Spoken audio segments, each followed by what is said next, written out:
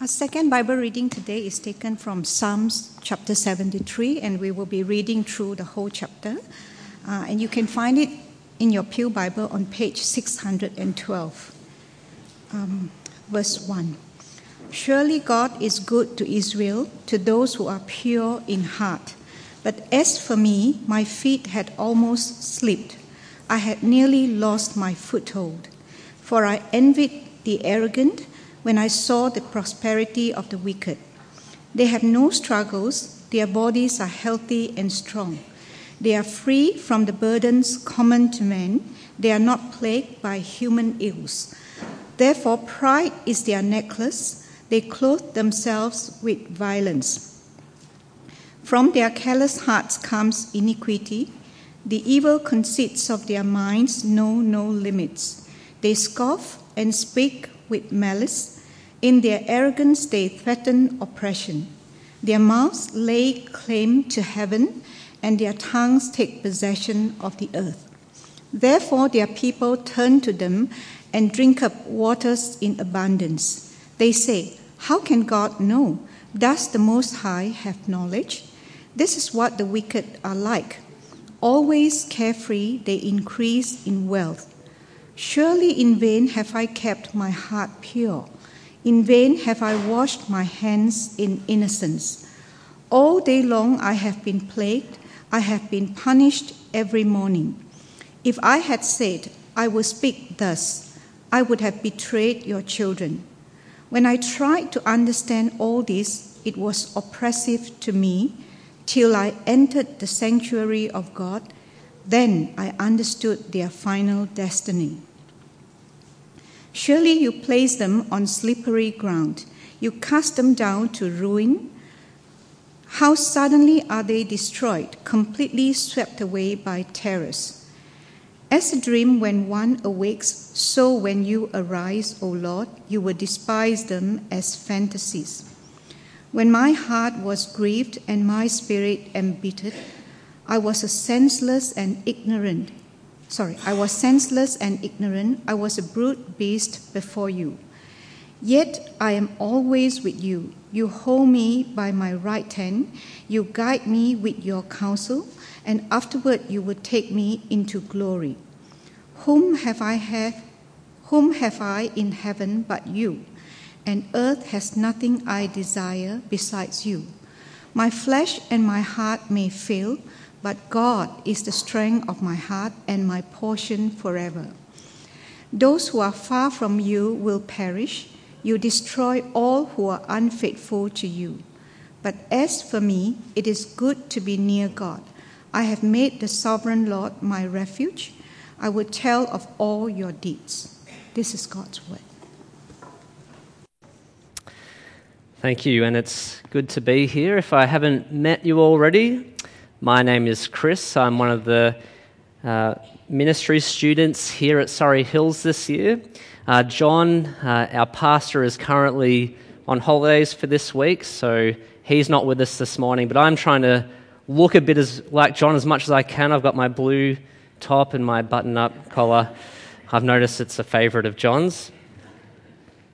We'll be following along Psalm 73 in our Bibles this morning. So I would encourage you to have your Bibles open and follow along with this in the Psalm as I teach it this morning, because my hope is that we'll really resonate with the psalmist as we go through this morning and then see what we can learn from it. But before we go any further, let me pray for us before we look at this great psalm. Let's pray.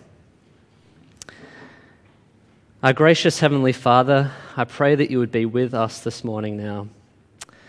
Lord, I pray that you would use me in my weakness and in my futility, Lord, to speak your word truthfully and clearly. Father, I pray that as we look at your word this morning, that you will speak to us and that we will leave here with your eyes, looking at the world in a whole new way through the lens of the gospel. And we pray this in Jesus' name. Amen. God is good. Do I really believe that? God is good, do I really believe that? You see, if you haven't yet wrestled at some level with that question, my guess is, and I could be wrong, but that you may at some point. I can remember a couple of key moments in my life where I wrestled with God's goodness. And one of these moments came when I first learnt of the tragic events in the lives of a missionary family to India.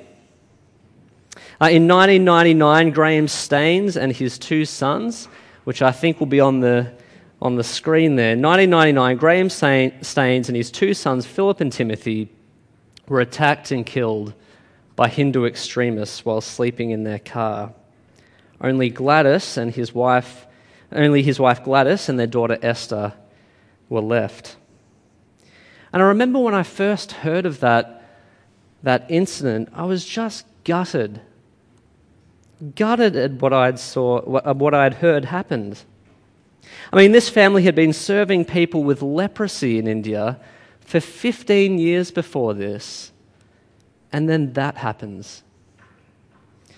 Okay, God is good, but how do I process that? The other moment came throughout my last 2 years of high school. Now, this was much less serious than that, but it still unsettled me. See, since I was a kid, I had been taught that God is good to his people. Heard that all through Sunday school, all through youth group, all through my life. Yet following him in years 11 and 12 was, I reckon, one of the loneliest experiences of my life. God is good, I was getting told on Sundays. Oh yeah, but why do I lose all my friends when I follow him? God is good, I was getting told. So why do the godless kids seem to have all the fun in life? You see, God is good. We are taught this each week in church, but do we really believe it? Do we believe it when we hear of our overseas brothers and sisters being persecuted? Or when we ourselves experience what we see in our own lives as some form of injustice, oppression, or misery, will we believe it then? You see, this is the question the psalmist is wrestling with in Psalm 73. God is good. Do I believe that? And what we see in the psalmist's journey this morning is something of a night and day change in perspective. See, he starts by looking at his world through his eyes. He ends by looking at his world through God's eyes. Through his eyes, life as a follower of God is glib. It's miserable. But when he comes to see through his life through God's eyes, well, he realizes it's actually glorious. So we're going to think about these two ways the psalmist looks at his life. His eyes, God's eyes. And then we'll think about what we can learn from this psalm also. So first, life viewed through his eyes. When the psalmist looks at his life through his eyes, things just don't seem right. God is good. He's still prepared to own that statement in verse 1. But boy, is that getting harder and harder to believe. You see, he's thinking at the start of this psalm, God, I thought you were supposed to be good to the pure of heart, to those people who were devoted to you. But that's not what I'm seeing with my eyes. Oh, when I look around, it's not the pure of heart who are being blessed. It's the wicked. It's the arrogant. They're the ones getting the health, the wealth, the wisdom. This isn't right. Look at verses 1 to 3. Surely God is good to Israel, to those who are pure of heart. But as for me, my feet had almost slipped. I nearly lost my foothold. For I envied the arrogant when I saw the prosperity of the wicked. Now, we've probably all felt this at some level, I think. It's kind of hard not to. You know, God is good, but why do so many drug lords, for example, how come they're allowed to live the high life for so long? God is good, but that deceptive work colleague who cuts all the corners, he's the one that gets the promotion, not me? God is good. But those kids in school who laugh at me for being a Christian, they're the ones that have all the fun, all the friends, the good grades. God is good. Do I believe it? Now, I don't know if you've ever been so frustrated by what you see as an injustice in your workplace, for example, that you get home from work, you're frustrated, you plonk yourself down in front of your laptop late at night and you type up an email unloading on your boss all the injustices you see and how he's running the workplace. Well, that's kind of similar to what's going on in verses 4 to 12 in this psalm. The psalmist essentially presents God with a list of issues, of problems with how he sees the world being run. And then he clicks send to his boss, God. So what does his list say? Well, problem number 1, the wicked live carefree. He's thinking, God, I know you're good, but why do you allow the wicked to go through life without a care in the world? I mean, is it too much to ask for you to knock off a couple of them with the flu or something? I mean, why are they always so healthy? Why are they always so wealthy? It doesn't make sense. I mean, they don't deserve it. These people are full of themselves. They're immoral. I've seen them do evil things. I've seen them be callous. What is going on? Look at verses 4 to 7. They have no struggles. Their bodies are healthy and strong. They are free from the burdens common to man. They are not plagued by human ills. Therefore, pride is their necklace. They clothe themselves in violence. From their callous hearts comes iniquity. The evil conceits of their minds know no limits. God is good. Do I believe it when I see the wicked living carefree? But things only get worse with problem 2 on the list. The wicked are allowed so much power, but are so abusive with it. The psalmist is thinking, God, why are these people allowed to have so much power, to have such a following? Don't you see the way they use their positions to abuse and oppress other people? I mean, these people act like little gods. Why is this so? Look at verses 8 to 10. They scoff, they speak with malice. In their arrogance they threaten oppression. Their mouths lay claim to heaven. Their tongues take possession of the earth. Therefore people turn to them and drink up waters in abundance. And I think we see this kind of abuse of power kind of all sorts of levels in our world today. You know, I've heard one too many stories of international students, for example, in my former church, who are often oppressed both financially and emotionally in their part-time jobs while studying in Australia. Often they weren't aware of their rights as employees or just didn't tap into them. And because of this, their employers took advantage of them. And they so often got away with it. God is good. Do I believe it in the face of unjust abuse and oppression? But it ratchets up even more with problem 3. The wicked mock God, and he doesn't seem to care. I mean, the psalmist is probably thinking at this point, this is infuriating. I'm so confused by what's going on here. God, I know you're powerful. I know you see all. I know you know all. Why are you just sitting there taking this? Why are you letting them mock you like some kind of senile old man, so blind and unaware of reality that they can just get away with anything? I mean, look at what they're saying in verse 11. They say, "How can God know? Does the Most High have knowledge?" I remember being in the city a number of years ago and seeing a poster for Catherine Devaney's stand-up comedy show being advertised. And you know what the title of her show was?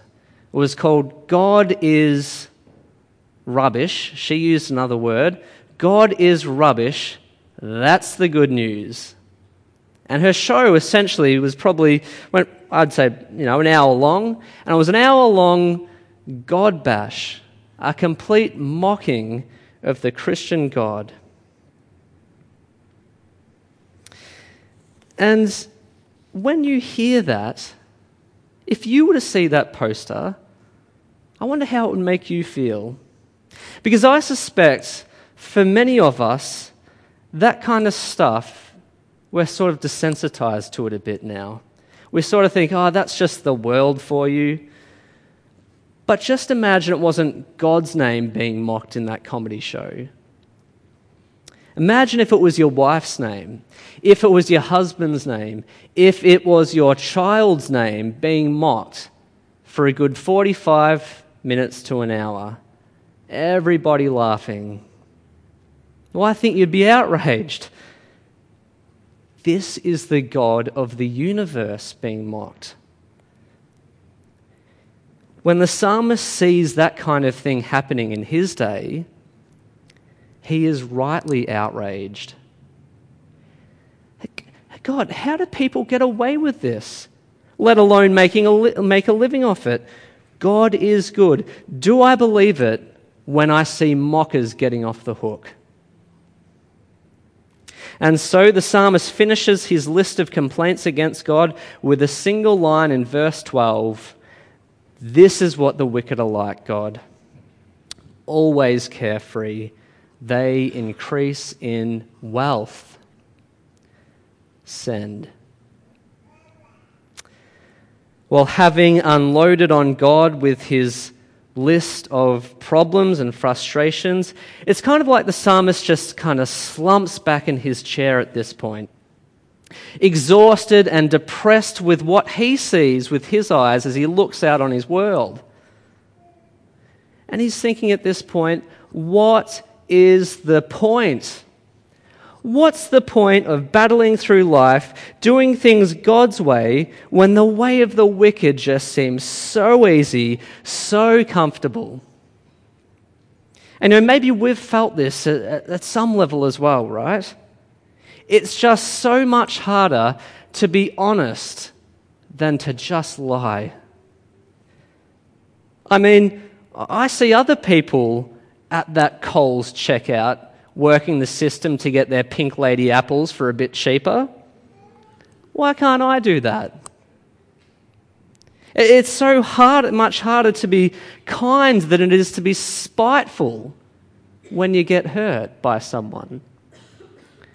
So much harder to be sexually pure than to just give in to your desires like everyone else seems to be doing. God is good. Do I believe it enough to stick it out with him? You see, look at what the psalmist says in verses 13 to 16 as he wrestles through all this. Surely in vain have I kept my heart pure.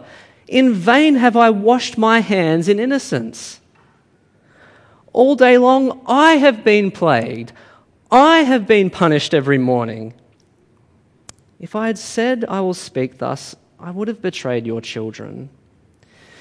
When I tried to understand all this, it was oppressive to me.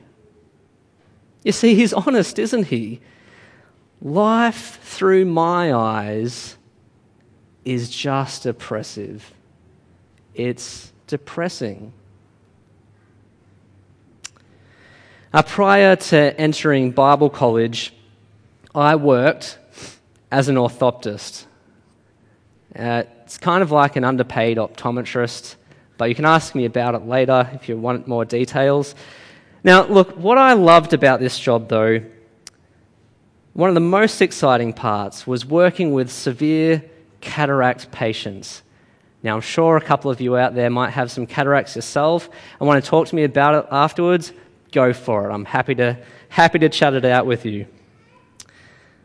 You see, I loved watching these severe cataract patients react to the massive change in vision following their surgery. The change was like night and day. Before their surgery, I would ask them, if you could just read down the chart as far as you can, please. And sometimes they would literally say to me, "What chart are you talking about? I don't see a chart." That was bad vision. But you see, after the operation, they would be saying, "Wow, I never knew vision could be this clear. I never knew colours could be so clear. Pink, magenta, all so clear." It was like night and day for these patients. And that's the kind of change that goes on in here with this psalmist. Night and day. Life through his eyes was bleak. You see, he found it hard to see that God could really be good. Where's the chart? I don't see it. But then he starts seeing things through God's eyes. And now he's got 20/20 vision. And that's what we're going to look at now. Life seen through God's eyes. The moment that changes everything for this guy comes when he enters the sanctuary of God. Frustrated, longing for answers, he decides to strap on his sandals and go straight to God. The sanctuary of God, or the temple, that was the place in the Old Testament where God's people met with God. Now, we're not told how he gets all the answers to his problems, how God reveals it all to him. All we know is that things become clear for this guy when he actually goes to God. Look at verses 16 and 17. "When I tried to understand all this, life through my eyes, it was oppressive to me, till I entered the sanctuary of God. Then I understood their final destiny." Then I started to see things through God's eyes. You see, often we like to go everywhere but God when we struggle with him. But notice where the psalmist doesn't go in his struggle. Well, first of all, he just doesn't go down the street to the movies to fill his life up with entertainment so he can just be distracted out of having to deal with the issue. Or he doesn't go down to the library either to look for some kind of self-help book on positive thinking. And he certainly doesn't just go and join the masses who had already given up on God in order to take a slice of the carefree life. No, he goes straight to the temple to deal directly with God. And it's actually when he does that he starts to get answers. He starts to see things differently. There he starts to say, God is good, and boy do I believe it. So what did he now see? Well, with God's 20/20 vision, he now sees that people who reject God will themselves actually be rejected by God. And he's thinking, man, I once envied the wicked. I once wanted what those guys had, but actually what they have is God's judgment always looming over their heads. Always. And they don't know it. In an instant, they will be taken from this life. And then they'll have to stand completely guilty and exposed before the living God, the one that they've rejected, the one that they've mocked. I don't want that. Look at what he says in verses 18 to 20. "Surely you place them on slippery ground. You cast them down to ruin. How suddenly they are destroyed, completely swept away by terrors. They are like a dream when one awakes. When you arise, O Lord, you will despise them as fantasies. He sees through God's eyes that people's wickedness and rejection of God will be brought to account. God is good because he will judge the wicked. He will judge sin. Now, if I had to be honest, one of the reasons I think I stayed Christian in my high school years, because this part I really believed, right? I really believed in God's judgment on those who reject him. I rightly understood that hell was real, and I did not want to go there. And so if trusting in God and living his way meant, no drinking and some loss of friends, I suppose I could endure that. Now, while I was right to see God's judgment as real, something I had to take very seriously, I do think that I was missing something else. I don't think I saw as clearly the goodness of God's presence in my life while I had that judgment also in mind. You see, I got that I had to endure living for God, but I didn't fully get that I could enjoy living with God, even through those tough years. But you see, this is what the psalmist gets here. He now enjoys life with God, even in the context of his hardships. He knows that if he is trusting God, well, he has God. And if he has God, he has everything.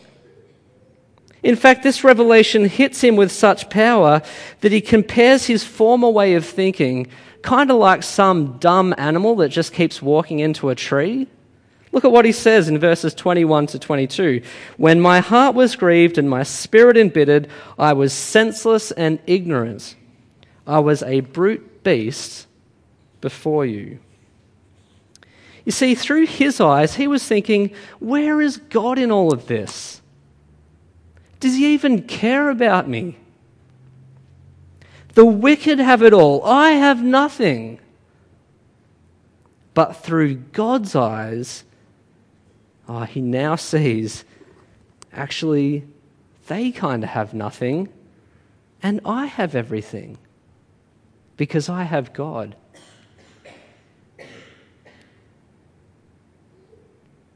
And he is here in all of this, closer than I could have ever imagined. You see, I can say, God is holding me by my right hand, guiding me through life. Which one of them can say that? I can say that when I die, he won't let me out of his sight for a minute. But he'll be there bringing me into eternity with him, into eternal paradise. Or which of them can say that? You see, look at what he says in verses 23 to 24. Yet I am always with you. You hold me by my right hand. You guide me with your counsel, and afterward you will take me into glory.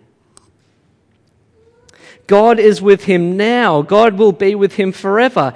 He is never alone. See, it's so easy to get caught up in the short time we have on earth. But when you actually step back and consider eternity, it's kind of hard to look at this world the same way. Jonathan Edwards was one of the initial preachers during the early stages of the Great Awakening in the US almost 300 years ago. Now, the Great Awakening was at a time in US history when countless citizens were becoming Christian. They were hearing the message of the Lord Jesus and responding to him in saving faith. Now, what was Jonathan Edwards' prayer throughout this movement of the Holy Spirit? Well, it was simple. It's up there on the screen. Lord, stamp eternity on my eyeballs. Lord, stamp eternity on my eyeballs. You see, Jonathan Edwards wanted to go through life with eternity before him. And that was what he wanted for the people of the colonies as well. He wanted them to look beyond the temporal concerns of their lives, their work, their holidays, their investment plans. He wanted them to see beyond those things and gaze into the expanse of their eternity. Where am I going to spend it? He wanted them to see how awful it would be to spend an eternity separated from God, but how wonderful it is to know that He holds you now and will care for you throughout that endless expanse of time, that you will be with Him forever. Somehow, in some way, the Lord stamped eternity onto the eyeballs of our psalmist when he goes into the sanctuary of God. Now all he can see is God. All he longs for is God. He's now thinking, they just have stuff, I have God. Their pleasures last only a bleep in eternity. My joy with the living God lasts forever. You see, through his eyes, initially he was a bit confused and reluctant to kind of speak his mind to anyone. If you notice that back in verse 15. But now through God's eyes, he cannot keep his mouth shut. He can't stop himself from speaking about how good it is to be near God. Look at verses 25 to 27. Whom have I in heaven but you? And earth has nothing I desire besides you. Oh, my heart and my flesh may fail, but God is the strength of my heart and my portion forever. Those who are far from you will perish. You destroy all who are unfaithful to you. But as for me, it is good to be near God. I have made the sovereign Lord my refuge. I will tell of all your deeds.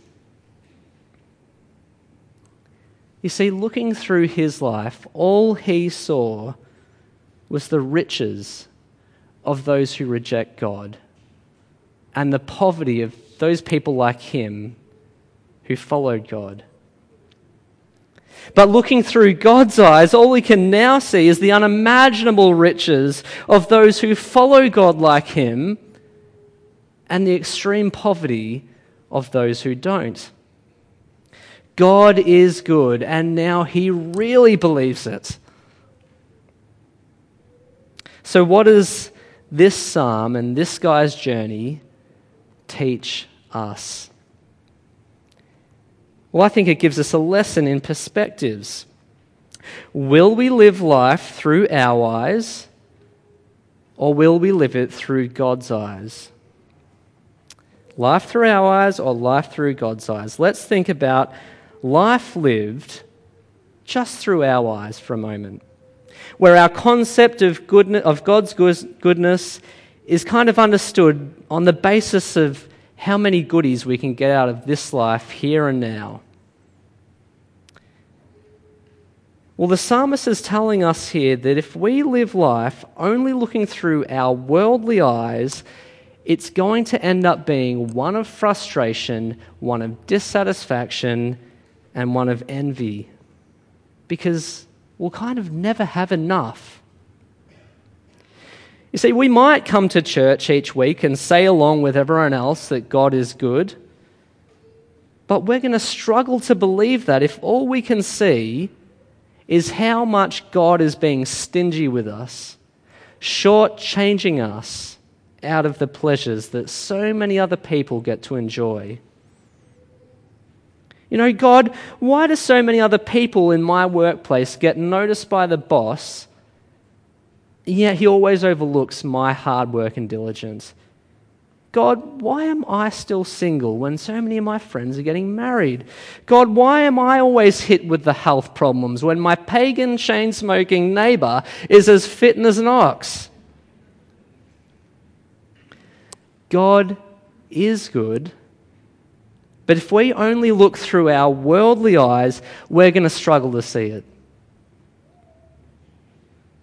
Now, I reckon there has to be a few of you out there this morning that are probably feeling maybe a bit shortchanged by God. And how do I know that? Well, because I know my own heart. I know how prone I am to looking at life through my worldly eyes. You see, when I start to look through the world through my eyes, what do I see? Well, I see the fact that I don't have a house yet while so many of my peers do.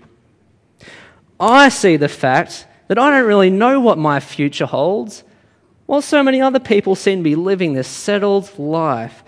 I see the fact that so many other people live this 9-to-5 stress-free life while my life always seems a bit packed, a bit unpredictable. Now, I know you think a lot of that sounds petty, but isn't that the point?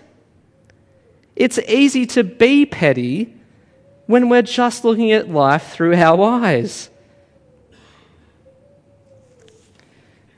That's why it's so important that we continually keep going to God like the psalmist does in verse 17. That we keep getting a reality check on life, an eye checkup, if you will. That we make sure church is important. Growth group, if we can make it, is important. One-to-one Bible reading and prayer with a trusted friend. That we're speaking to one another about the gospel after church. Those things are important because those are the moments where God speaks to us primarily in our struggle. Life through our eyes only is actually quite frustrating. So how can we live life through God's eyes? Well, for those of you who are struggling with God for whatever reason this morning, what you need to hear is that it's actually okay to struggle with Him. And that's what this psalm actually shows us. It's okay to struggle. But you see, what this psalm also shows us is that when we struggle, we must not walk away from the central premise that God is good.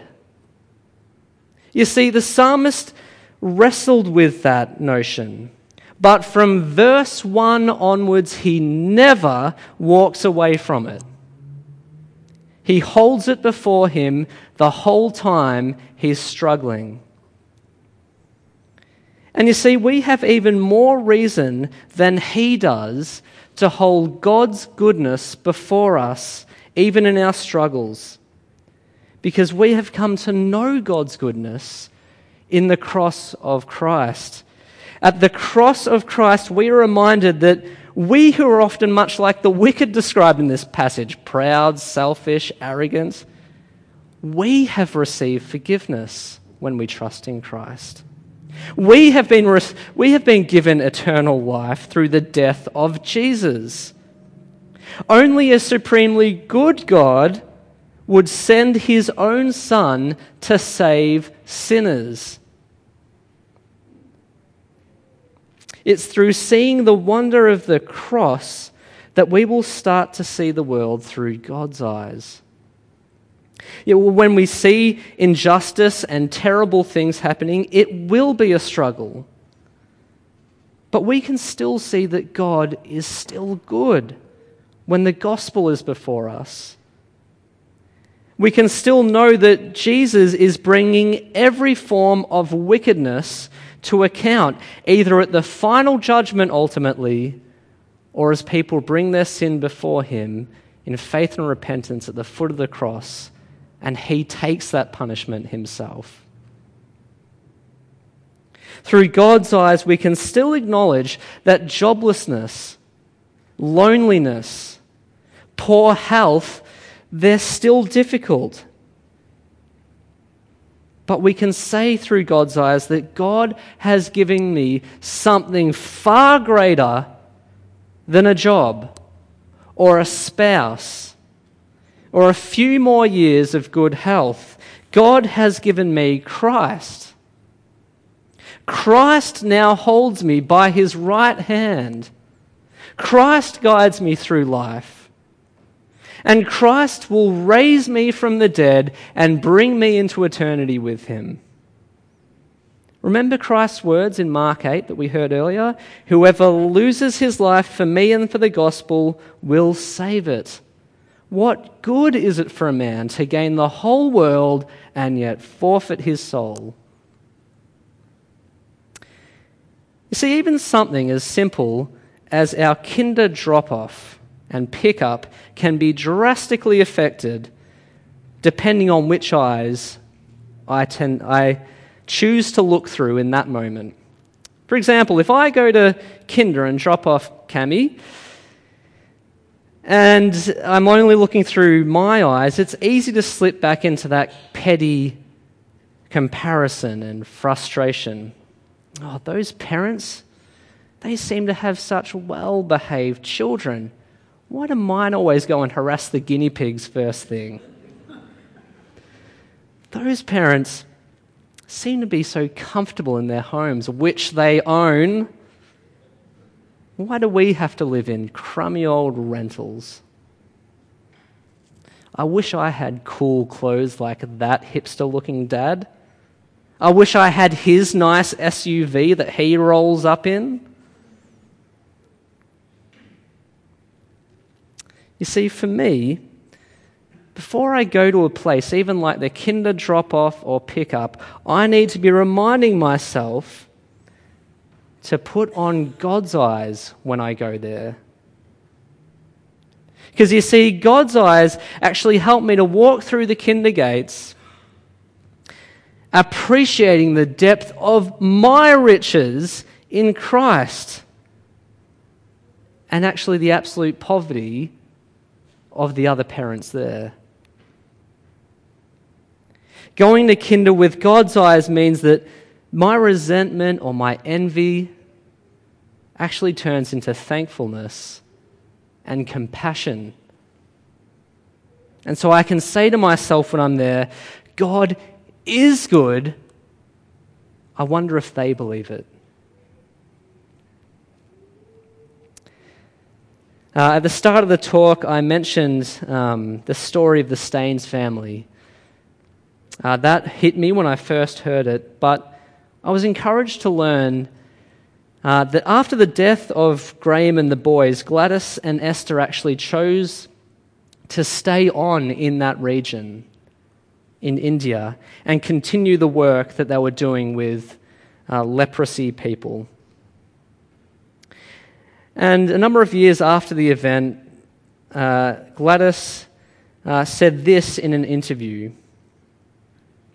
She said, "I feel sad that I do not have my husband to support me, to guard me, but these are just momentary emotions of sadness, which also fill me with great hope. The hope of heaven and of being reunited with my husband and children in paradise and seeing the Father face to face. This guarantee fills me with great consolation.